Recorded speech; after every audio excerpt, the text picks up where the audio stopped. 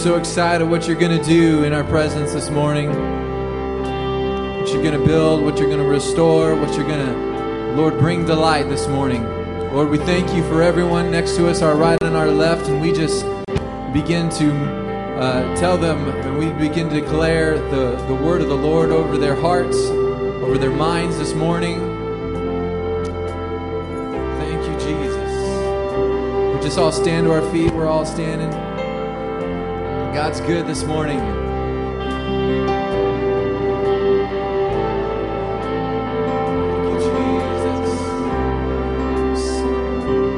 There is power in the name of Jesus. There is power in the name of Jesus. There is power in the name of Jesus to break every chain, break every chain, break every chain. Sing that again. There is power in the name of Jesus. There is power in the name of Jesus.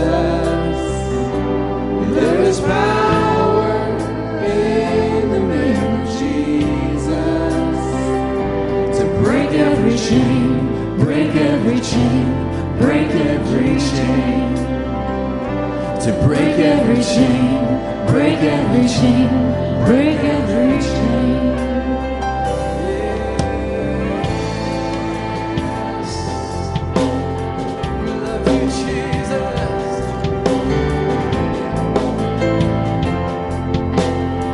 Sing all sufficient sacrifice, all sufficient sacrifice, so freely given, such a price, but our redemption, heaven's gates fling wide. We believe there's power in the name of Jesus. There is power in the name of Jesus.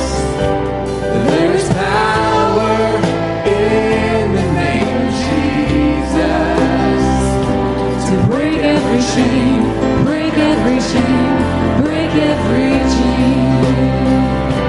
There is power in the name of Jesus.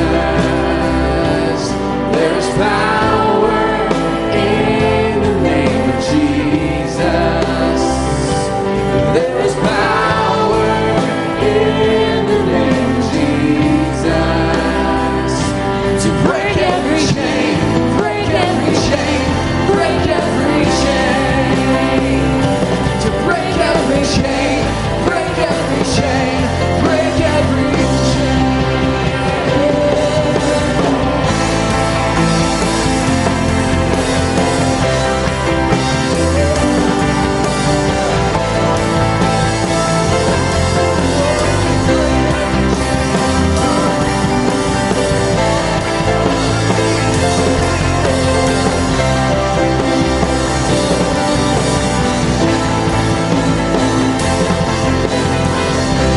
There's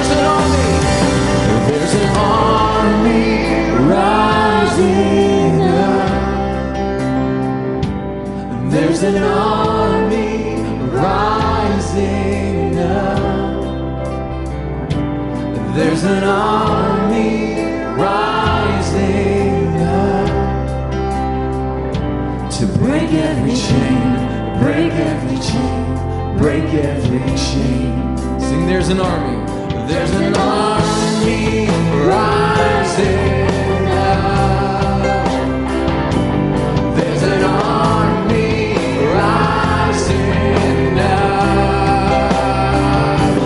There's an army rising up to break every chain, break every chain, break every chain.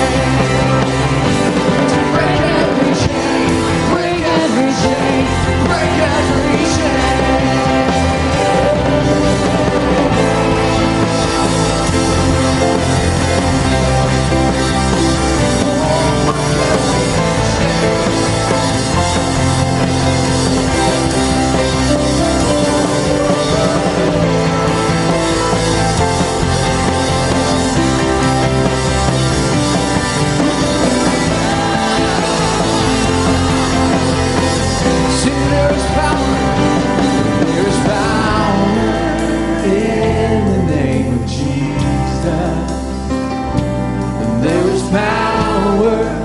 in the name of Jesus.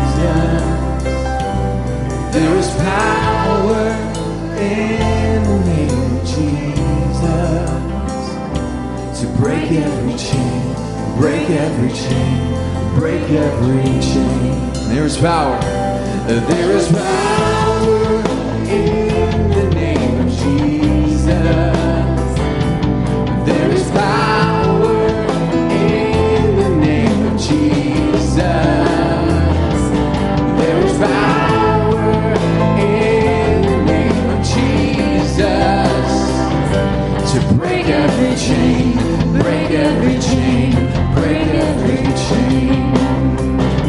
To break every chain, break every chain, break every chain. Yeah, to break every chain, break every chain, break every chain. To break every chain, break every chain, break every chain.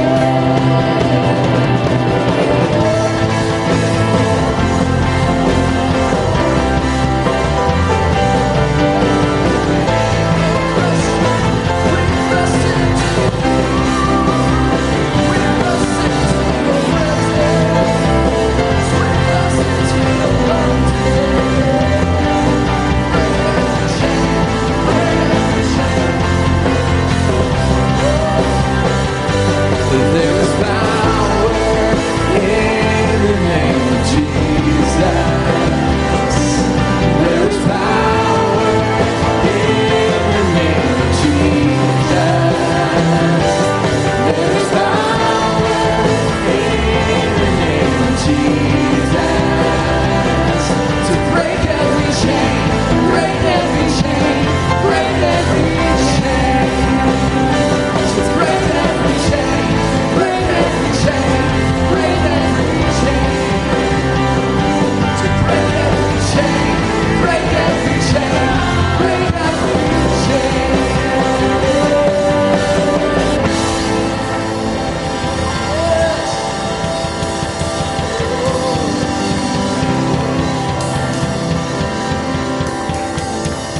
Yes, you are good. Yes, Lord. Yes, you are here to free the captives this morning, God. You are here to set liberty to those in prison. Thank you, Lord. Yes, there is no one like you, Father. Yes, Lord. Yes, thank you, Jesus.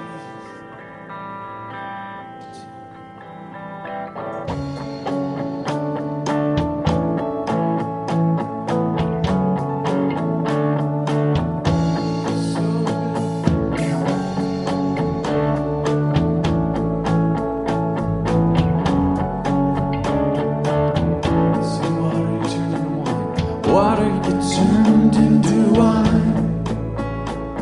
You opened the eyes of the blind. There's no one like you. There's none like you. And out of the darkness we shine.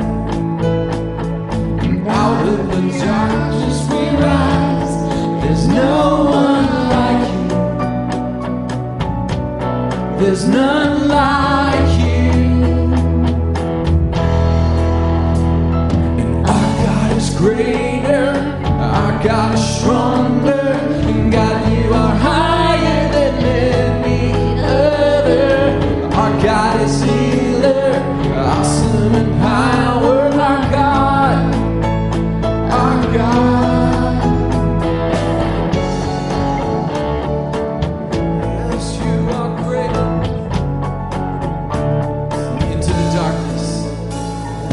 Into the darkness you shine. And out of the ashes we rise. There's no one like you. There's none like you. And our God is greater, our God is stronger. God, you are higher than any other. Our God is healer, awesome in power.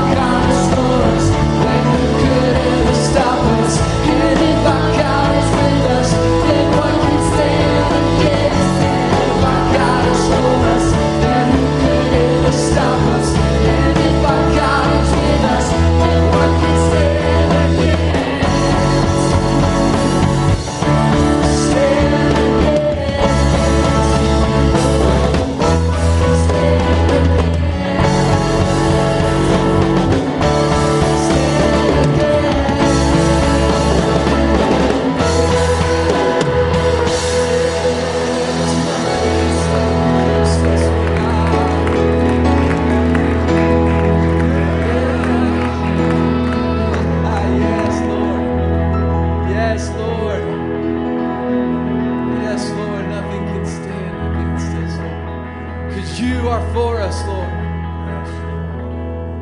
You are for us this morning.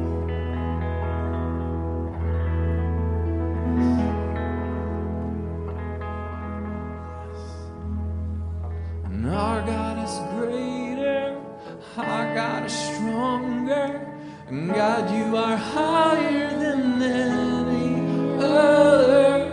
Our God is healer, awesome in power, our God. Just raise your hands if you need that this morning.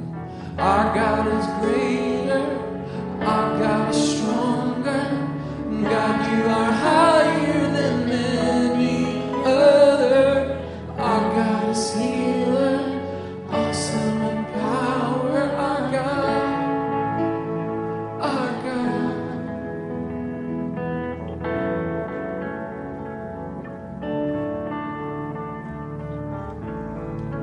Yes, Lord.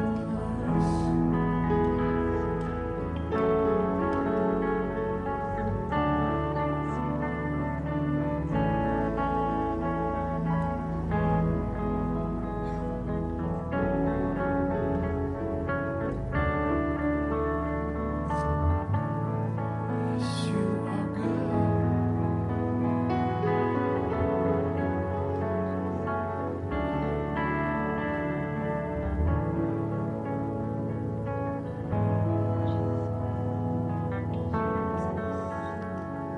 Just want you to think about what it means to have no one against you.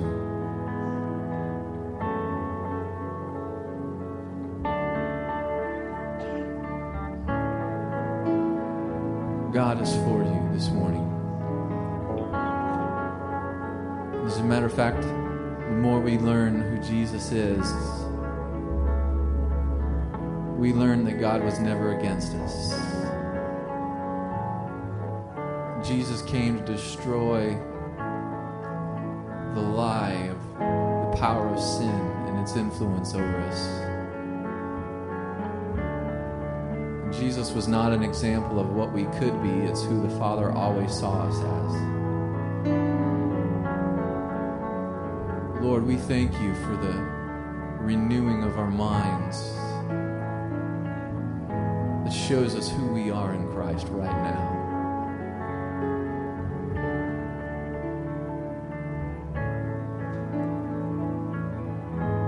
We thank you for saving us from a mindset that has constantly put us in a cycle of defeat and a cycle of worry and a cycle where we kept getting changed more and more. And the more we tried, the more we felt distant. We thank you for being the author, the finisher, Lord, the completer of what we hear, of our faith.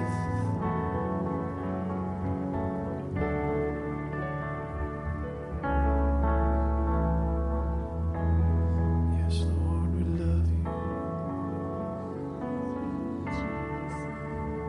We love you. We love you. We love you.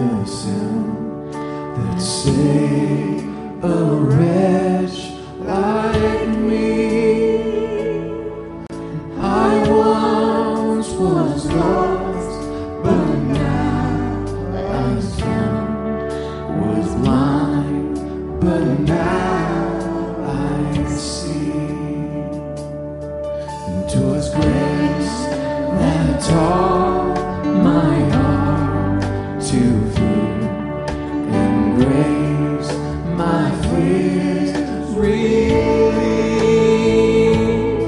and how precious did that grace appear the hour my first believed. My chains are gone, I've been set free. My God, my Savior has ransomed me. And like a flood, His mercy reigns, unending love, amazing grace.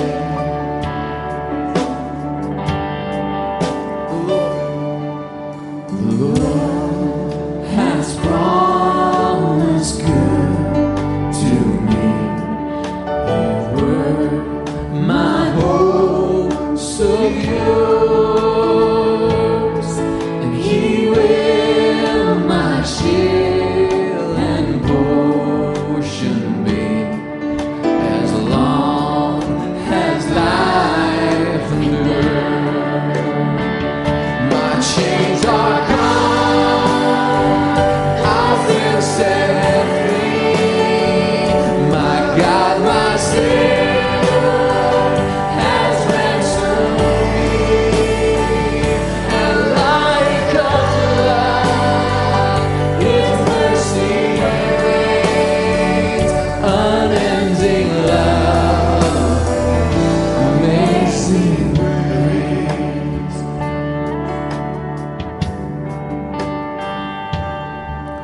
The earth shall soon dissolve like snow. The sun forbear to shine, but God who called me below will be forever mine. Will be forever mine. You are forever mine. My chains are gone, I've been set free. My God, my Savior has ransomed me. And like a flood, His mercy reigns, unending love, amazing grace. My chains are gone, I've been set free. My God, my Savior has ransomed me. And like a flood, His mercy reigns, unending love,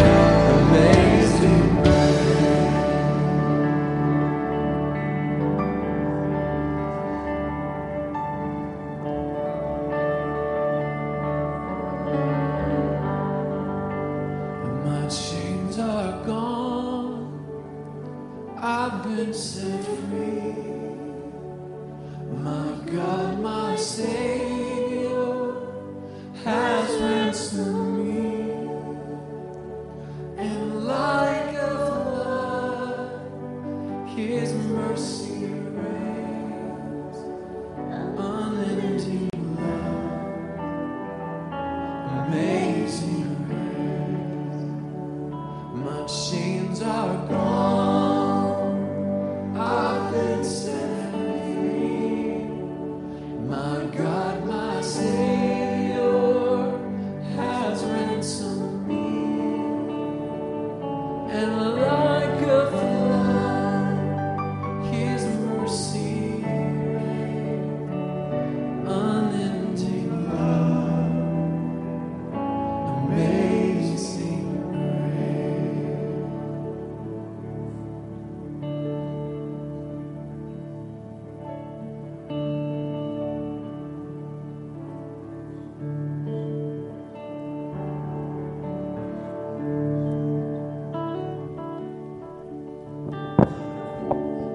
Jesus, Jesus. Just call Jesus. Call out the name Jesus. The precious name Jesus. Just call out that name. Jesus, Jesus, Jesus, Jesus. Wow, thank you, Lord. In the book of Romans, in chapter 10, 9 and 10, it says that if thou shalt call upon the name of the Lord and believe in thine heart that God hath raised him from the dead, thou shalt be saved. For with the heart man believeth unto righteousness, and with the mouth confession is made unto salvation. And it's followed in verse 13 where it says, for whosoever shall call upon the name of the Lord shall be saved. Whosoever shall call upon the name of the Lord shall be saved. When I was in prayer this morning, the Lord God put just an urgency on my heart, because we're living in the last days. Nobody knows the time, but the last days, it could be 100 years, it could be 200 years, but it's our last days. I know I'm 66 years old. I'm not going to live forever. It's my last days. But God has put an urgency on my heart to share with you the name of Jesus, to be shared with everyone we come in contact with. And I'm going to give you a quick story. Well, first of all, last week there was a young man, Pastor Ray, got an opportunity to lead a young man to the Lord. Never knew the Lord, never been to church. Tanner's friend, one of Tanner's friends. God's doing that kind of thing. People who've never been to church, never heard the name of the Lord. Last night, this song, the first song we sang, the power in the name of Jesus, breaks every chain. Breaks every chain. Last night, I'm watching a secular program on Channel 13. It was about the Carpenters. I don't know, some of you aren't old enough, but Karen Carpenter and her brother, Richard Carpenter, had a group. And it just an awesome, they were very popular in the 60s and the 70s. They were called the Carpenters. And so they had this special, and I liked them at the time, so I wanted to see this special. And the bottom line is this: they were a great, successful group. But this girl, Karen Carpenter, she's my age. She was born in 1950, like I was. So I can kind of relate to her in a way. But she had everything, but yet there was just nothing there. And she was anorexic, and I know some of you know what anorexic is. And she went to psychotherapy and all this other stuff, and nothing helped. And she died at the age of 32 or 33 years old. And you'd say, okay, what does this have to do with Jesus? Well, it has a lot to do with Jesus, because last night I was just weeping for her soul. I was just weeping, saying, Lord, how many others are going to psychotherapy when Jesus is right there? You know, I never had an opportunity to share Jesus with her, but I bet there was somebody in Hollywood or in the hospital or somewhere that could have just told her. And maybe somebody did, hopefully, because she had a voice of an angel. As Burt Bacharach said, you know, he heard her the first time. It's the voice of an angel. You don't find many voices like that. But maybe somebody did share Jesus in the hospital. The reason I gave you those scriptures earlier, because it says, for whosoever shall call upon the name of the Lord. How are they going to call upon the name of the Lord? Unless we tell them. Unless we tell them. So there could be that person at work or the person in the neighborhood that just has to know that Jesus cares about them. It's not up to you to save them. That's the Holy Spirit's job. But it is up to us. There's an urgency to tell that person at the airport about Jesus. To tell that person at Walmart about Jesus. Now, you may not be in Hollywood, but you're where God put you. And there's somebody that, just like Karen Carpenter, needed to hear about Jesus. Wherever God puts you, that person needs to hear about Jesus. So I wanted to share or relate that story simply because there's power in the name of Jesus. Power in the name of Jesus. Ask the Lord, and we're going to pray right now for a boldness, and I need that boldness too. A boldness, and it's not going to be an arrogant boldness. It's going to be a loving boldness. You see, there's a difference between the two. When you go to somebody and share Jesus in love, the Holy Spirit is going to melt the heart. And so we're not doing it in pride or arrogance like, I got this and you don't. It's just that Jesus loves you so much. He cares about you so much and your situation and your depression or whatever it is. And He wants to see you in high, exalted, heavenly places with Him. And that's very possible, not just possible. It's reality with Jesus. Let's pray. Lord Jesus, everyone here today, Lord, each one of us, myself included, Lord, pour out your Spirit on us that we would have a boldness in love to proclaim the name of Jesus to the Jew, to the Gentile, to the Muslim, to the Hindu, to the Buddhist, to the atheist, to the agnostic, to the friend, to the enemy, to the loved ones, to the lost ones. Father, give us that boldness because we know that there's power in the name of Jesus. And at the name of Jesus, every knee should bow of things in heaven and things in earth and things under the earth. And that every tongue should confess that Jesus Christ is Lord to the glory of God the Father. So, Father, we thank you. You're filling us right now with that new love and boldness for the lost, Lord. We thank you in Jesus' mighty name. Thank you, Lord.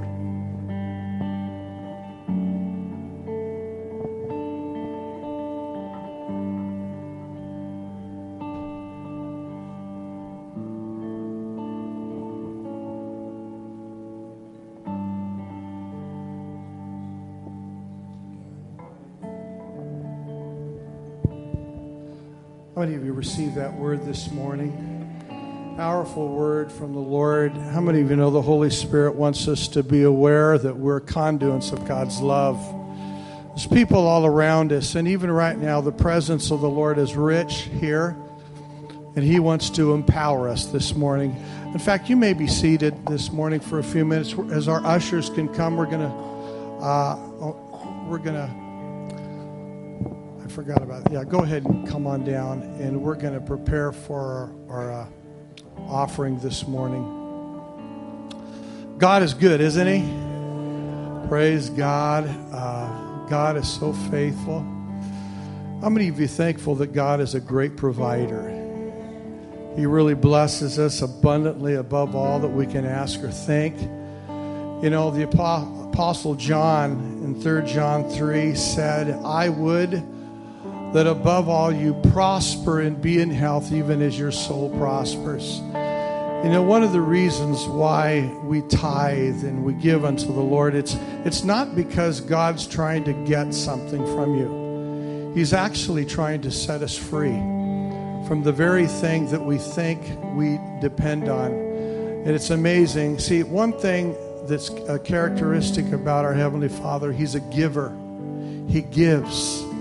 And when we give like He gives, how many of you know the blessings just keep coming in? It's not only the blessings keep coming back, but God continually brings enlargement. We're just going to pray over our tithes and offering this morning. Father, we thank you that, Father, you have given us all things. You've given us life, breath. You've given us a body. You've given us a mind to work. You've given us a body, Lord. And Lord, we just offer to you right now the first fruits of all of our increase unto you. You've called us to be stewards, Lord, of that which already belongs to you. The tithe is holy unto the Lord. And Lord, we just sanctify, we offer it to you this morning. And we just pray right now you'll bless both gift and giver in Jesus' name. And everyone said, amen. You may give. Megan, go ahead and come.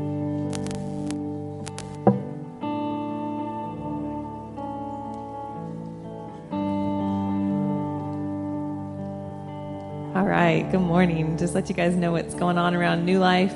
Tonight there are 3 life groups where you can just get connected and fellowship and go deeper with your brother and your sister. Nehemiah and I's group is meeting at our house. Pastor Ray and Carol, are you guys meeting at your house? They're meeting at their house. Addresses are on the back, or you can see us. And then Kim and David's group is meeting at Breckenridge Park. And so if you want to have fun with them, see them for details on that. Monday night, we've got stuff going on. We've got a couple of classes and prayer here in the sanctuary. Wednesday night, Pastor Ray's got his Renewing the Mind series. I do want to remind the teenagers, if you are interested in our youth drama, getting that together, that'll be next Sunday after church, and you can see me if you have questions about that. Alrighty, I was going to dismiss the teenagers. Sorry, kids, you guys can go to class. Power Kids and Tiny Tots, you guys can go to class at this time.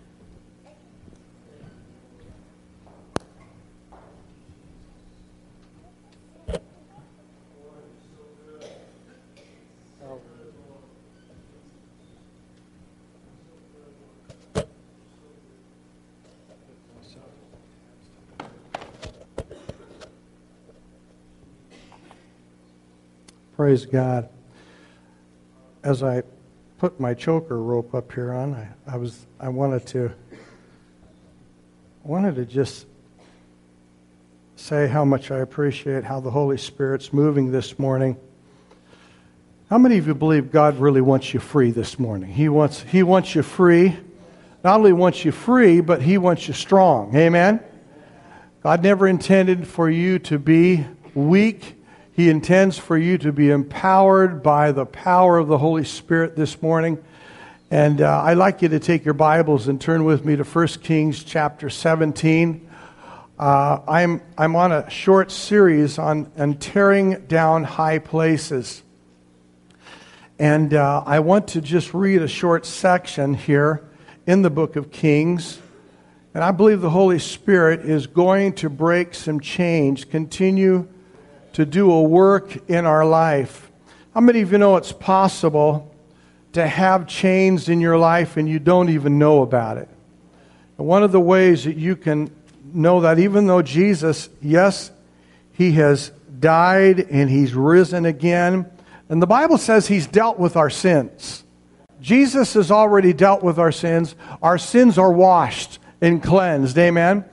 But you'll find that in the epistles in the Bible that Jesus was dealing with believers at that time that still dealt with strongholds in their life.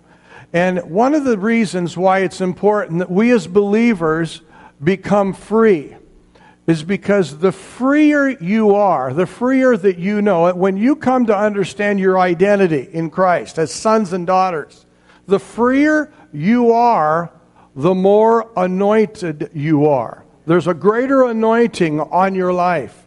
You see, the devil mocks, the devil laughs at a Christian who's in bondage.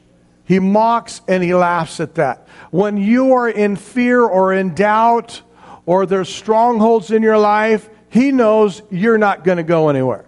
He knows that your marriage will not represent the kind of life or light that will demonstrate to others that there's a real God. How many of you know today there's actually in America right now a rise of atheism. There's people that are not believing God. There's even the Apostle Paul said in the last days many will depart from the faith, giving heed to seducing doctrines. That's why at New Life Fellowship we believe in preaching the Word of God. Many of you know the Word of God is what keeps you on course. It's the compass in your life. And one of the things God wants to do is He wants you to be established, He wants you to have strength, and He wants your life to have direction. Amen? Turn to your neighbor and say, you know where you're going. Amen. You know where you're going. God wants you to know where you're going. And not only does He want you to get there, He's interested in that destination and journey, but He wants your life and your light to be a very glorious life. Wants joy to be a part of it. He wants victory. In fact, right now, whatever stage or level you're going through, God's building a testimony in your life. And so this morning we're going to be looking at tearing down some strongholds, and it's going to be a very practical word, but I also believe the Holy Spirit is going to set us free. The greatest bondage that you can have in your life, even though Jesus has dealt with our sins, the greatest bondage you can have is what is locked up in your head. When I believe a lie, and I believe the lie of the enemy, that's the greatest bondage you can have in your life. And so it's the truth that shall what? Make us free or set us free. I want us to pray right now. In fact, I want you to lay your hand on your heart this morning, because I believe the Lord wants to enlarge our heart. He wants to empower your heart this morning. Father, we thank you that you're a great God. We thank you, Lord, that you've come this morning to bring an impartation, a prophetic impartation of life. Even right now, Lord, there are people, Lord, that are at the crossroads in their life. There are some people that are making some critical, very, very serious decisions. And they need the wisdom of the Lord in their life. Father, we just pray right now that you'll just begin to drop, Lord, that life and drop those nuggets of treasure and wisdom into their heart. There are those even right now, even just as I am just waiting here on the Lord, I just sense the Lord just saying there's some people that have been in a battle that they feel like they are losing. And you feel like you've almost come to a point where you want to give up.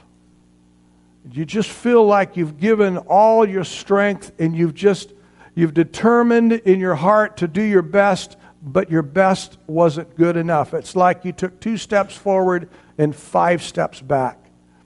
You've been in the middle of a storm. You've been right in the middle of a storm. You've been doing the will of God. You've been pressing into the Lord. And I just feel like the Lord is saying to you right now, I just sense this in my spirit this morning, that the Lord is coming to you in the middle of your storm, and He's going to come walking on the water, and He's going to come right to you, right in your boat this morning. I just feel that we need to come into agreement when the Lord comes into our life, even in the midst of the storm. He says, "Peace, be still." We just need to receive the peace of God right now. Father, we don't know where we've come from. Sometimes we don't even know where we're going. But Lord, we just rest in the fact that you are with us in the middle of the storm. In the middle. Everyone say in the middle. God's interested in meeting you right in the middle of your crisis, right in the middle of your storm this morning.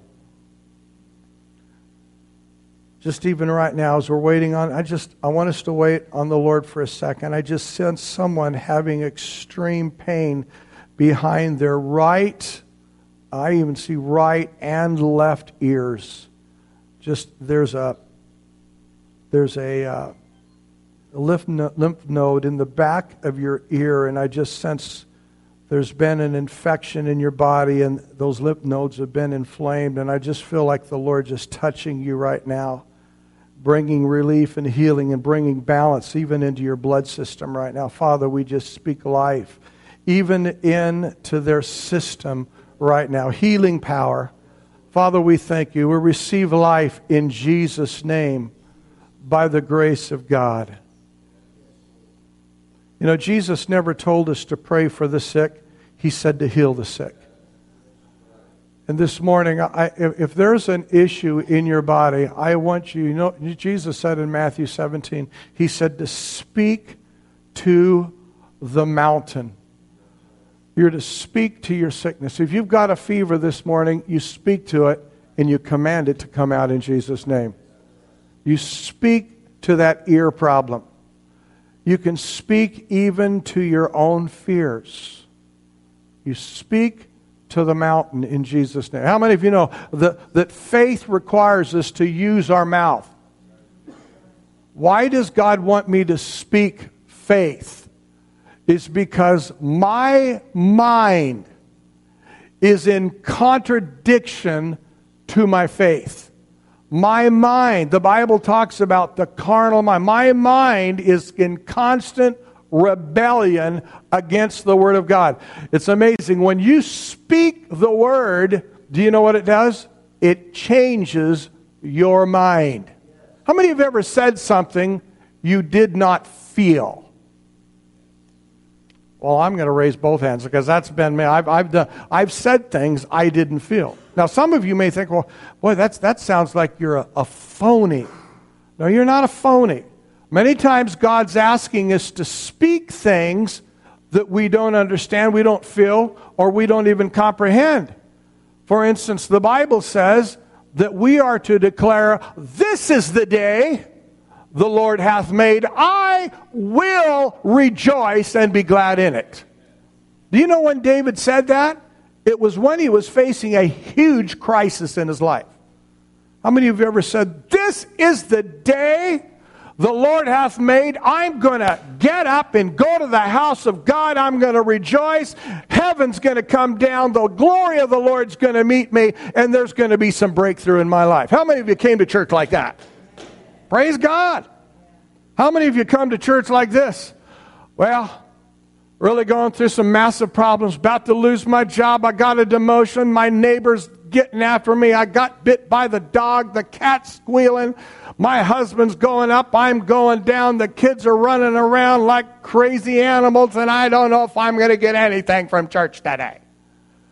You see, that is a declaration that the devil loves you to confess, because your mouth sets your course. And when you begin to declare defeat, I've told people, whether it's in your marriage, whether it's in your life, whether it's your destiny, you may be going through a crisis in your life, whatever comes out of your mouth sets your course. That's why God told Israel when they were coming into the promised land and they were marching around Jericho. Do you know why Joshua told those Israelites? God actually spoke to them. He says, when you march around Jericho 7 days, you keep your mouth shut. Do you know why? Because when we see problems like the walls of Jericho, you know what we want to do when we're walking around that thing that God says you're going to possess? The tendency is to say, well, I don't think that's going to happen. I don't think I'm going to make this one. I don't think those walls are going to come down. I don't know if I'm going to really get that breakthrough. I don't know if that healing's going to be for me today. I don't know if our marriage is going to work today. I don't know. But how many of you know God's Word says that we walk by faith? How many of you know that He's a rewarder of them that diligently seek Him? I want to just say something. God wants to take us up several notches today in our faith today. He wants to lift your vision this morning. Some of you have been facing some real mountains, and those mountains are not intended for you to avoid. Some people run away from mountains. Some people go around mountains. Some people climb mountains, but some mountains you're to speak to and you're to cast them in the sea. Amen. How many of you have been speaking to some mountains? Amen. I'm speaking to some mountains. This past week, I was working on my bathroom. And as carpenters usually do, I smashed my thumb because I haven't used a hammer in many, many years. And I smashed it. Not only did I smash it, but I cut it with a paper. Have you ever had a paper cut? I smashed it and cut it on the self-same day. And I was going around my house complaining. And I was whining. And my wife, as she usually does, she says, "Ray, let's give thanks." I wanted to tell her, shut up. But she was right. I need to rise above the pain and rise above. And I remember Psalms 18. Remember David said when the enemy had come in like a flood, and the Bible says that when he was in that time where he was hiding in the cave of Adullam and Saul was chasing him to destroy him, David said this in the Psalms 18. He says, "I will love you, Lord, my strength." I will praise you with all of my heart, for you are my strength and my song. See, David said, I will love you. How many of you know it didn't say, Lord, I feel like loving you? No, he said, I will. Everyone say will. See, faith involves an act of the will. You can determine what you get out of something when you make up your mind. Do you know that? Instead of allowing the storm to drive your boat. There's a lot of people today that are in storms, and they're just saying, I just can't help it. The storm's just kind of pushing me this way. No, God allows storms in your life. And it's interesting, in Luke 10, I believe it is, where Jesus was in the midst of this, or the disciples were in the midst of the storm, and it says, and the Lord saw, he saw that the winds, it says this in Scripture, the winds were contrary. They were contrary against their rowing. You're rowing hard, but the winds keep pushing you away, keep pushing you down. And yet Jesus comes in the midst of the storm. If you're in a storm today, the Lord's coming to you. He's coming to you. Tell your neighbor he's coming. He's coming to you. He's coming to speak to you. And what he wants to do, I love what it says in Psalms. David said, I will lift up my eyes to the hills from whence cometh my help. My help comes from the Lord. How many of you know that when we're in the crisis, we need to lift up our eyes? You know why it says, David says, I lift up my eyes to the hills?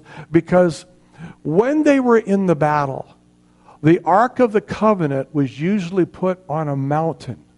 And when they would see Moses and they would see the Ark of the Covenant in the battle, Moses on the mountain, and when Moses' arms were extended, the Bible says that the people in the valley, in the battle, they would prevail. But when Moses' hands fell down, the people would move into defeat. And so it's really important that we keep our eyes on the Lord. Amen? That's what we need to do. So I want everybody to do something with me just for a minute. I want you to lay your hands on your eyes this morning. Father, you said that we are to look unto Jesus, the author and the finisher. Lord, I pray for anointing my eyes, anointing the eyes of my heart, that I might see clearly and that I might know exactly what I need to do. Father, we thank you that you're the God of breakthrough. You're a God who's for us and not against us. You're a God who comes with reward, with answers, Lord, with wisdom from above. Lord, you come, and even before the battle begins, you declare us victors and overcomers in Jesus' name. And we give you praise. And everyone said, amen. God is good, isn't he? Is God good? God is good. Praise God. Amen. Let me just hit a few things this morning. I know that wasn't my message, but I felt the Holy Spirit just say this. I want to, in fact, jump with me actually. Go back with me this morning. I'm going to jump quite ahead. Jump with me into, I want you to go with me to 1 Corinthians 10. 1 Corinthians 10. Just for a few minutes here more, and then I'm going to close. 1 Corinthians 10. Verse 14. Last week we were talking about tearing down high places. And we went through the book of Kings. And we talked about how Israel, from the time of Solomon until the days of Hezekiah, for 219 years, had permitted high places in their life. High places. And these high places were shrines, and they were beautiful groves. And in these high places, actually, Judy, do you have my definition of the high place from Winkie Pratney? I forgot to, I think I put that definition up there. I want to give you the definition of a high place This was by Winkie Pratney. This is what it is in the Old Testament. The term high place was used, which became a stumbling block to the Israelites. It was a beautiful park full of trees and special plants, which were usually opium, marijuana plants, carved idols, and wooden statues of special deities like Ashtaroth and Asherah and Astaroth, by the way, which has to do with the goddess of immorality, which focused on the purpose of worship. Many times these gatherings involved eating, dancing, drugs, and high-volume music that would put people into a trance-like state. It was a very attractive sort of religion for people in love with money and power. You went to these groves or high places for sex, drugs, food, and would usually dance in the grass nude. It would ultimately end up in different types of orgies, and people made it religious. Later, you sacrificed your children because supposedly these gods of nature had given them to you, and now they want them back. When you read in the Old Testament about these high places, that's where they were. High places originated with pagan nations. The problem with Israel was not just the fact that they were a nation few in number, but when they begin to possess the promised land, God told Israel in the book of Deuteronomy and Joshua, you will find that when they possessed the promised land, these nations could not prevail against Israel. And here's the reason why. Israel had this piece of furniture called the Ark of the Covenant. And that ark, the presence of God, made them invincible. Do you know the Holy Spirit makes you invincible today? It made them invincible. No nation could stand against Israel.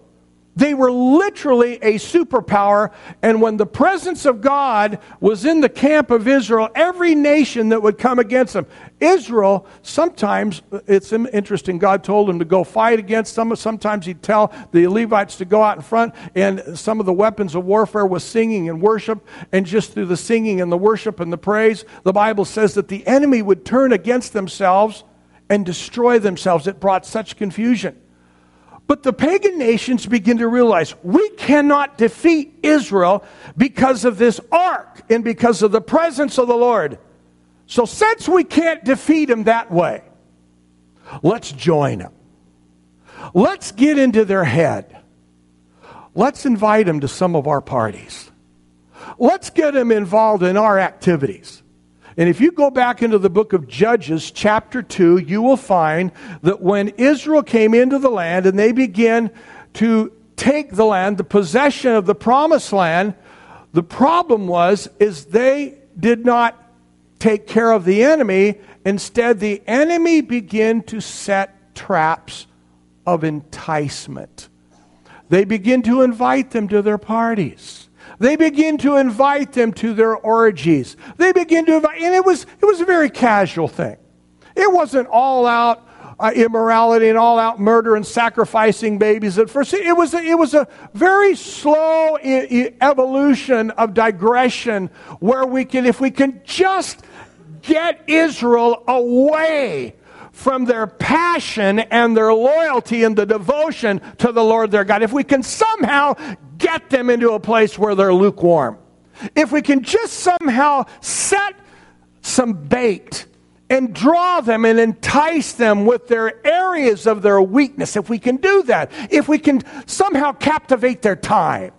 If we can get their time, if we can get them to begin to not prioritize their love and passion and devotion to Jehovah, but if we can somehow get them focused on living for themselves, like we do, and worship our gods and come to our parties, and then we'll slowly entrap them and get them weak, and then they'll become our servants.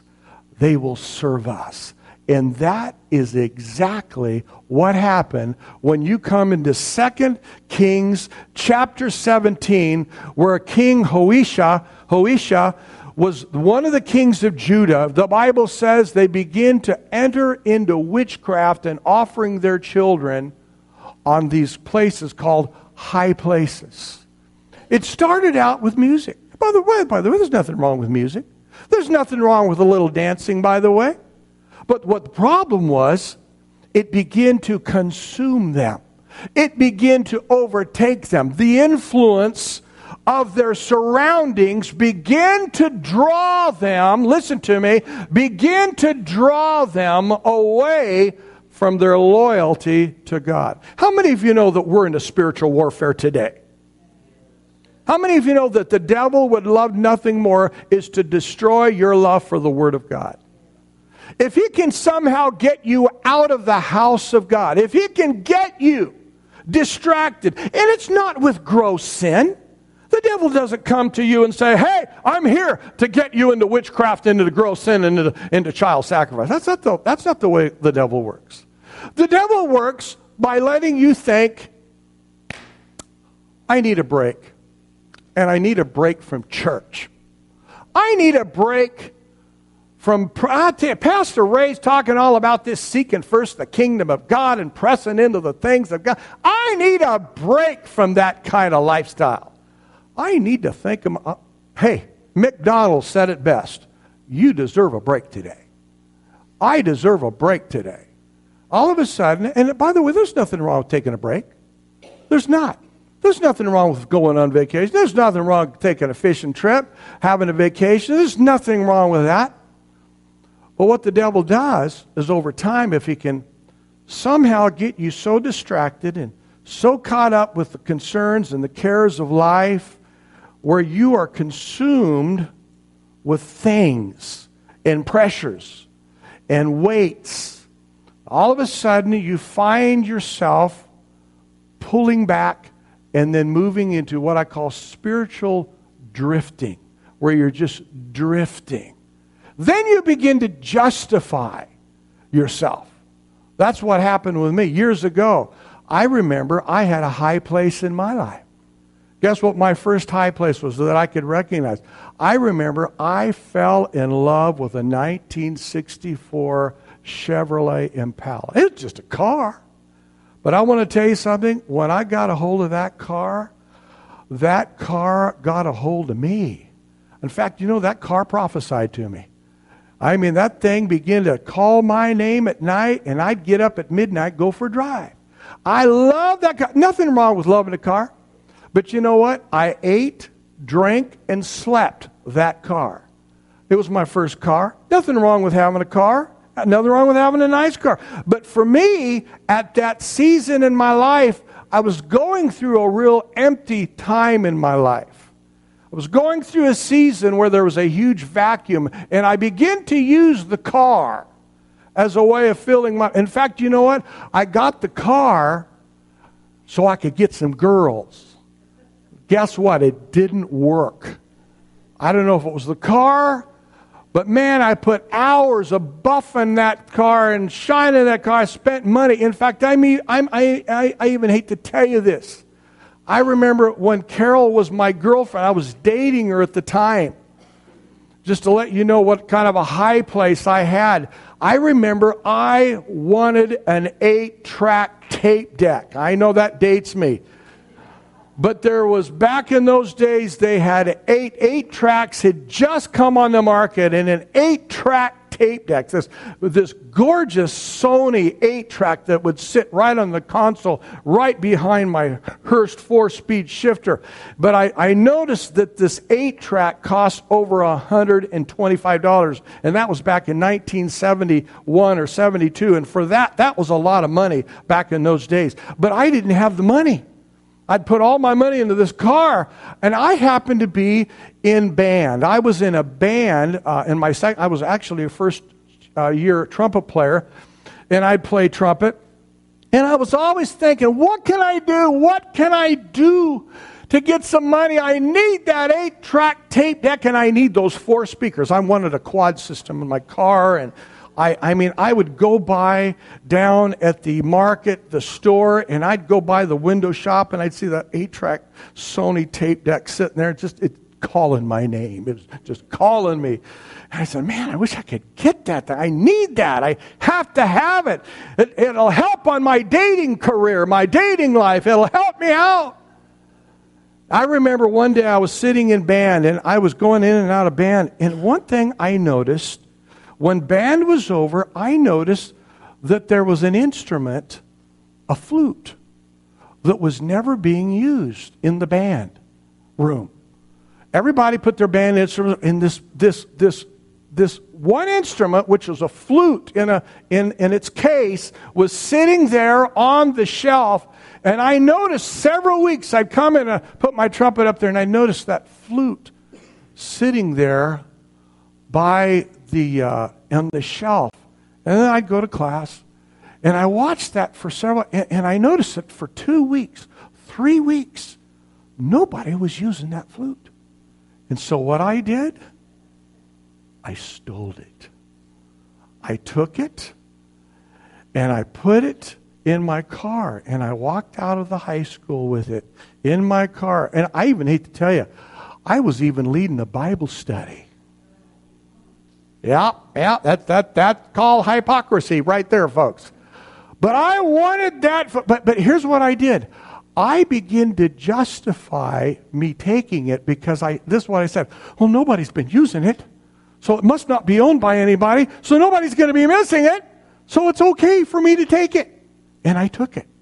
And I took it down to a pawn shop, and I sold it, and I had enough money to go out and buy that 8-track tape deck. Was that a happy day for me?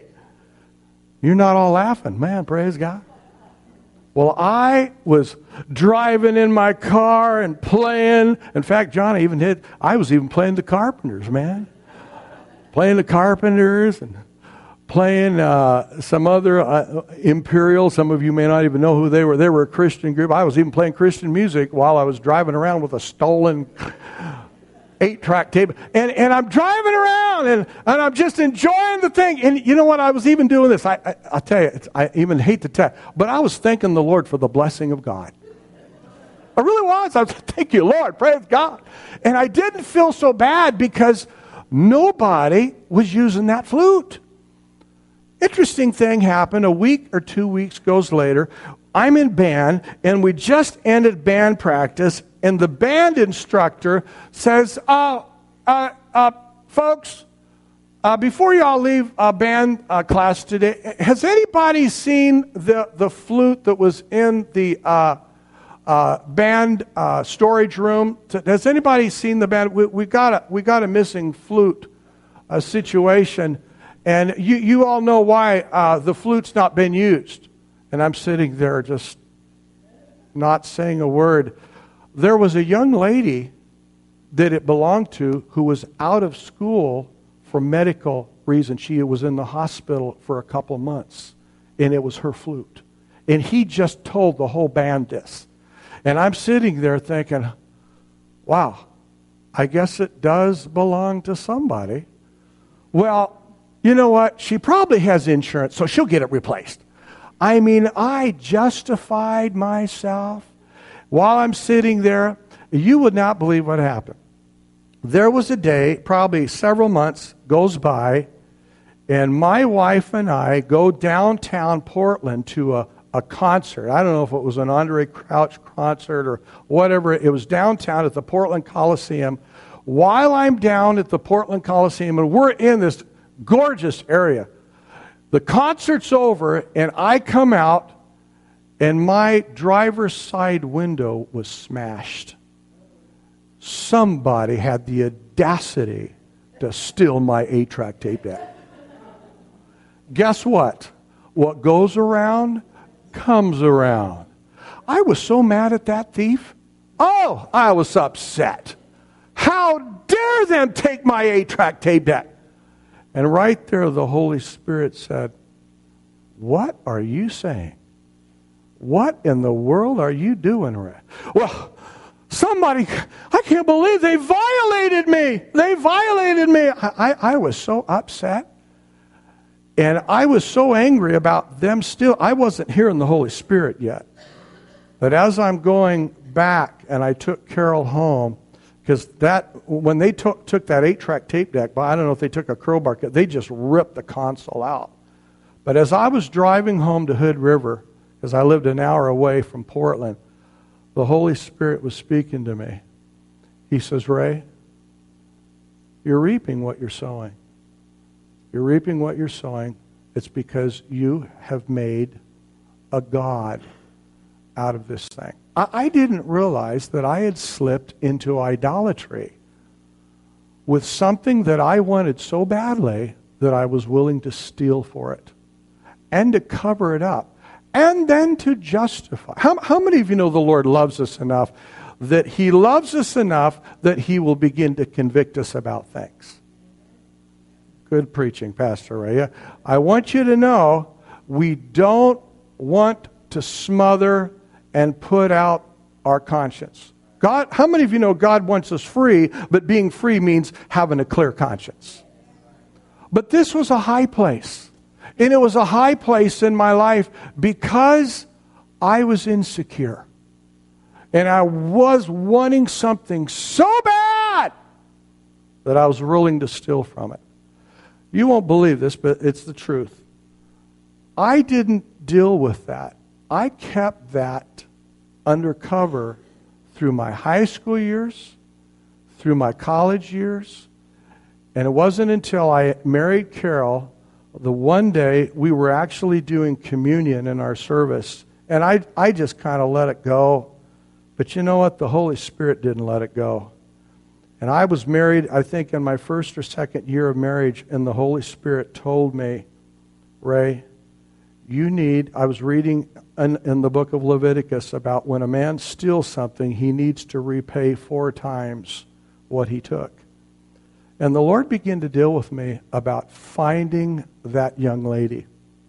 Now, obviously, we're out of high school, out of college, and I told my wife, I said, Carol, I need to take a couple $100. We were just married, and I remember taking a day off of work, and I went back to Hood River. Back in those days, we had telephone books. I know we don't, but I happened to track down the family of the girl who owned the flute and found her parents. And I came to the door. I'm in my early 20s now. I knocked on the door. And I said, I know you guys do not know who I am. My name is Ray Galligan, and I need to confess something. And they're looking at me like, what?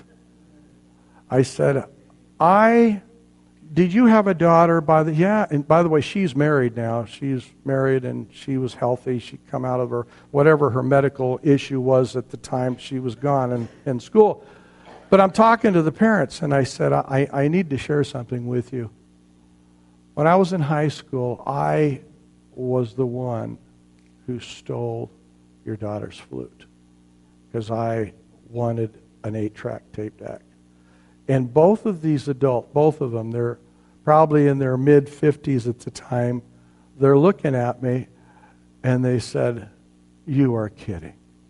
You are kidding. You came now to tell us that you stole the flute? And this is what they said. I was in shock. You didn't have to do that. And I said, no, I have to do that. Because I am a Christian. I hate to say it, but I was a Christian then. But I got into carnality and I got selfish. Got my eyes off of Jesus. I got into a high place. And I started focusing on myself, and I crossed some lines. And I know that I took your daughter's flute. And they said, well, yeah, it was a big disappointment. We weren't happy, but we bought her another flute. And I said, I'm going to pay you and I give them something like $225. And they didn't even want to take it, literally, because so many years gone by. And I said, I need to give this to you. They really forgave me. They were Christian people, by the way. They forgave me, but when I left there, you talk about the heavens opening up from. I literally felt like God started answering prayers and things started moving for me because I made something right even though it was years earlier. Probably about 6 or 7 years had gone by. I'm actually ashamed to tell you that I let that go by that long. But the Lord, and I did over time, I did everything to smother that, just put it out. How many of you know when the Holy Spirit pricks your heart, we need to respond to when He pricks our heart? How many of you know it's because He loves you? God's not doing that to shame you. He's doing it to set you free. I cannot tell you the freedom that I had after that. The peace that just flooded me. Oh, the peace of God, the joy of the Lord, the love of God. It was phenomenal. And another thing that happened is just answers. Answers to prayer started flowing like a river. God just started moving. The Bible says when a man's ways please the Lord, He makes even his enemies to be at peace with him. How many of you know that God wants our lives to reflect His very nature? And I learned a long time ago that when you cross some lines, I'll tell you one thing, I've never stolen anything since. Never. Because I know the consequences of something like that. But it was a high place. It was something that I put ahead of God. It was something that I wanted so badly that I was willing to lie and steal and cover it up. Proverbs says this, if a man covers his sin, he will not prosper. But he who confesses and forsakes shall have mercy. How many of you want mercy out there today? You see, and maybe you didn't steal a flute. And we're not here trying to focus on what you've done or what you haven't done. The big danger in a message like this, as I'm speaking to you right now, the greatest danger in presenting a message like this is for you to come under condemnation and then begin to think that you must try to fix yourself in your own strength. That's the wrong way to handle it.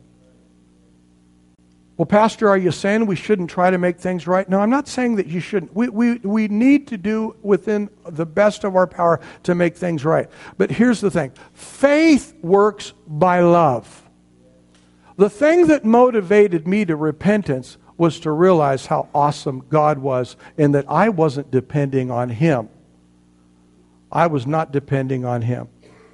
You see, the greatest danger here is for us to slip under legalism. Do you know what you and I are like?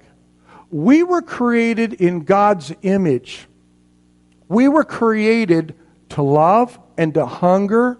We were created to thirst. In fact, all of us here are like walking Velcro strips. Have you ever known what a Velcro is? When you love something, do you know what happens? It gets attached to you. You were created for attachment. You were created to fall in love and to love things and to give yourself to things, but you become attached to it.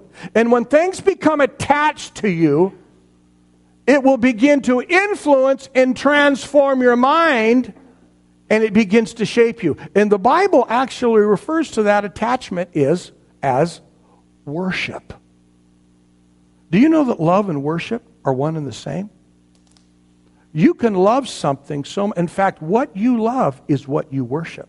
Worship isn't what we do in four walls in a church service like this. Yes, that is a form of praise, but worship is what you open your heart and what you give yourself and what has a hold of your emotions in your mind. You become attached. And whatever you become attached to begins to shape your mind, your emotions, your course. It begins to shape your character, and you'll lie, you'll cheat, you'll do whatever you need to do to get it because you worship it. The Bible says in 1 Corinthians 10, the Apostle Paul here says this. With this, I need to close. I know my time is gone. Listen to what it says, 1 Corinthians 10, verse 14. Therefore, my beloved, flee from what? flee from idolatry. I speak to you as wise men. Judge for yourself what I say. The cup of blessing which we bless, is it not the communion of the blood of Jesus? The bread which we break, is it not the communion of the body of Christ? For we, though many, are one bread and one body, for we are partakers of that one bread. He's speaking of our relationship with Jesus, being partakers of that one bread, one in Christ. Observe Israel after the flesh. Are not those who eat the sacrifices partakers of the altar? What am I saying then?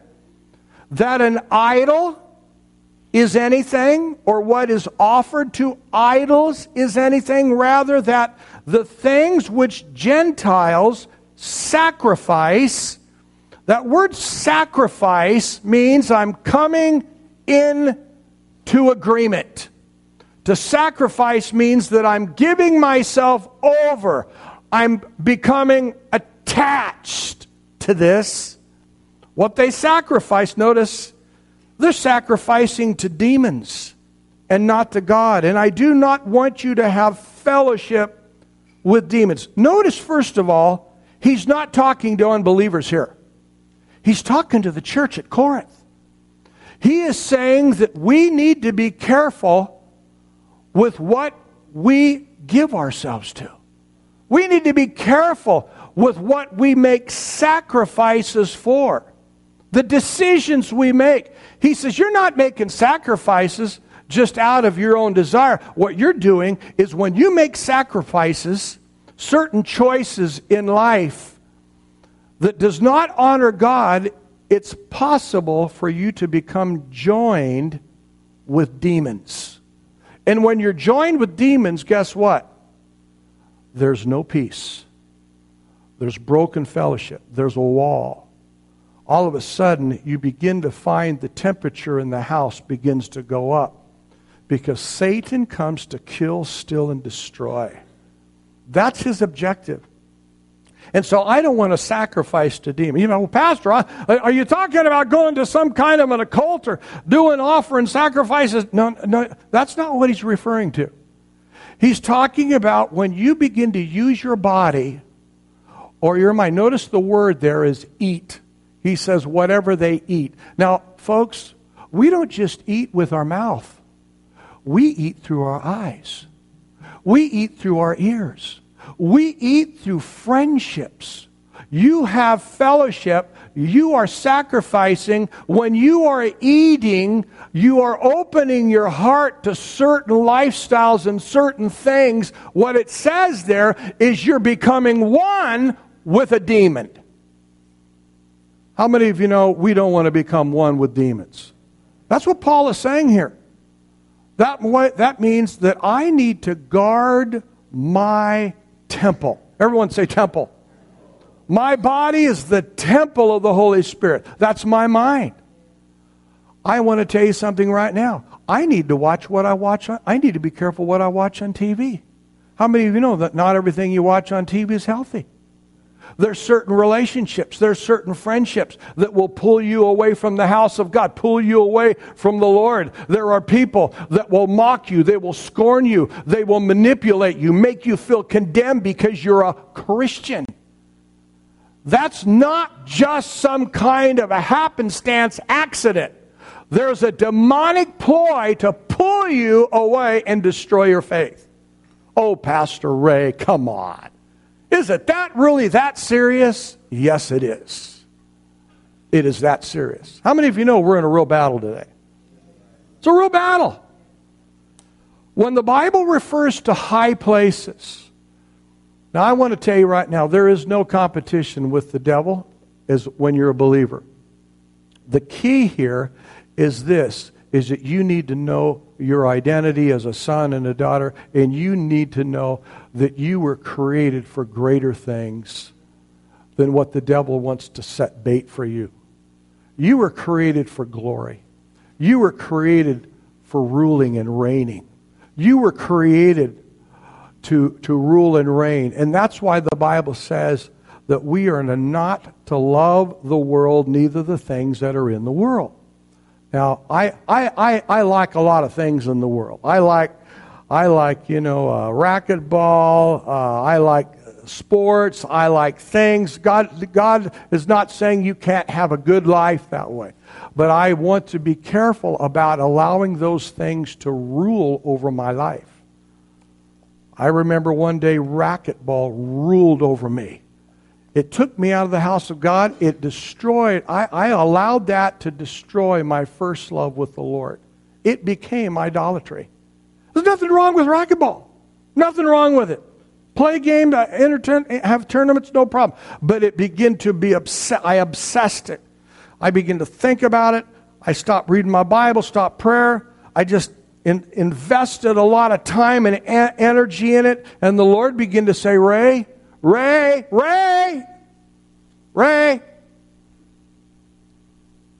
I want you to lay aside every weight and the sin which so easily besets us. And let us run the race set before us. You know what I'm sharing this for this morning, and what I felt the Holy Spirit say, is that God wants us free. God wants us to be in a place where His blessing is flowing in us and on us. Amen? God wants there to be an open channel. And if there's any wall, if there's anything in your life that you have become attached to that's an inordinate attachment, I feel the Lord is not saying, He's not coming to condemn us. What He is saying is that I want you to give me first place. Jesus said this in Matthew 6, no man can serve two masters. You will hate one and love the other, or you will love and hate the other. Let me ask you this, is Jesus master? The word master is where we get the word Lord. When Jesus is Lord, He's the master of my life. And what that means is He has the right to speak into my life. Can He speak into you? Does He have access into you? Let's bow our heads, shall we? Just bow your heads this morning. I know that what I've been sharing this morning, even out of my own life, the intent here has nothing to do with getting you to operate out of your own strength. The Bible says that when we draw nigh to Him, He will draw nigh to us. He wants you to know that things, materialism, even people, and other situations can never satisfy like Jesus. Jesus is the only way. He's the only thing. He's the only person that can truly bring meaning, purpose, and life to you. He wants to be first in your life. He wants to be your all in all. And this morning you may say, Pastor Ray, I've allowed myself to drift. Maybe you haven't stolen a flute, or maybe you haven't done some things like I did, but maybe you just got your eyes off the Lord. The Lord is not coming to condemn. What He is saying is He loves you so much. He cares about you. He wants you to know that only what you were created for can truly bring lasting purpose and meaning in your life. When you are rightly aligned with Him, can you find that peace? And this morning you may say, Pastor Ray, there's some things in my life, some high places that are out of alignment, and I need the Lord to become first and central in my life. If that's you this morning, would you raise your hand? I want to pray with you. Anyone out there says, I need the Lord to be central in my life. Okay, I see your hand. See your hand. Anyone else? Just say, there's some things that I know that have come between me and the Lord, and I know the Lord loves me so much. Amen. It could even be in a relationship. Maybe there's unforgiveness. Maybe there's an offense. When those things happen, the Bible says we need to make it right. If there's an offense, if there's an issue, we want to make things right with each other and with the Lord. Don't allow things to come between you, your brother and your sister, maybe a spouse. We want there to be open channels in heaven. God wants there to be peace in your life this morning. Let's stand to our feet, shall we? Shall we all stand together?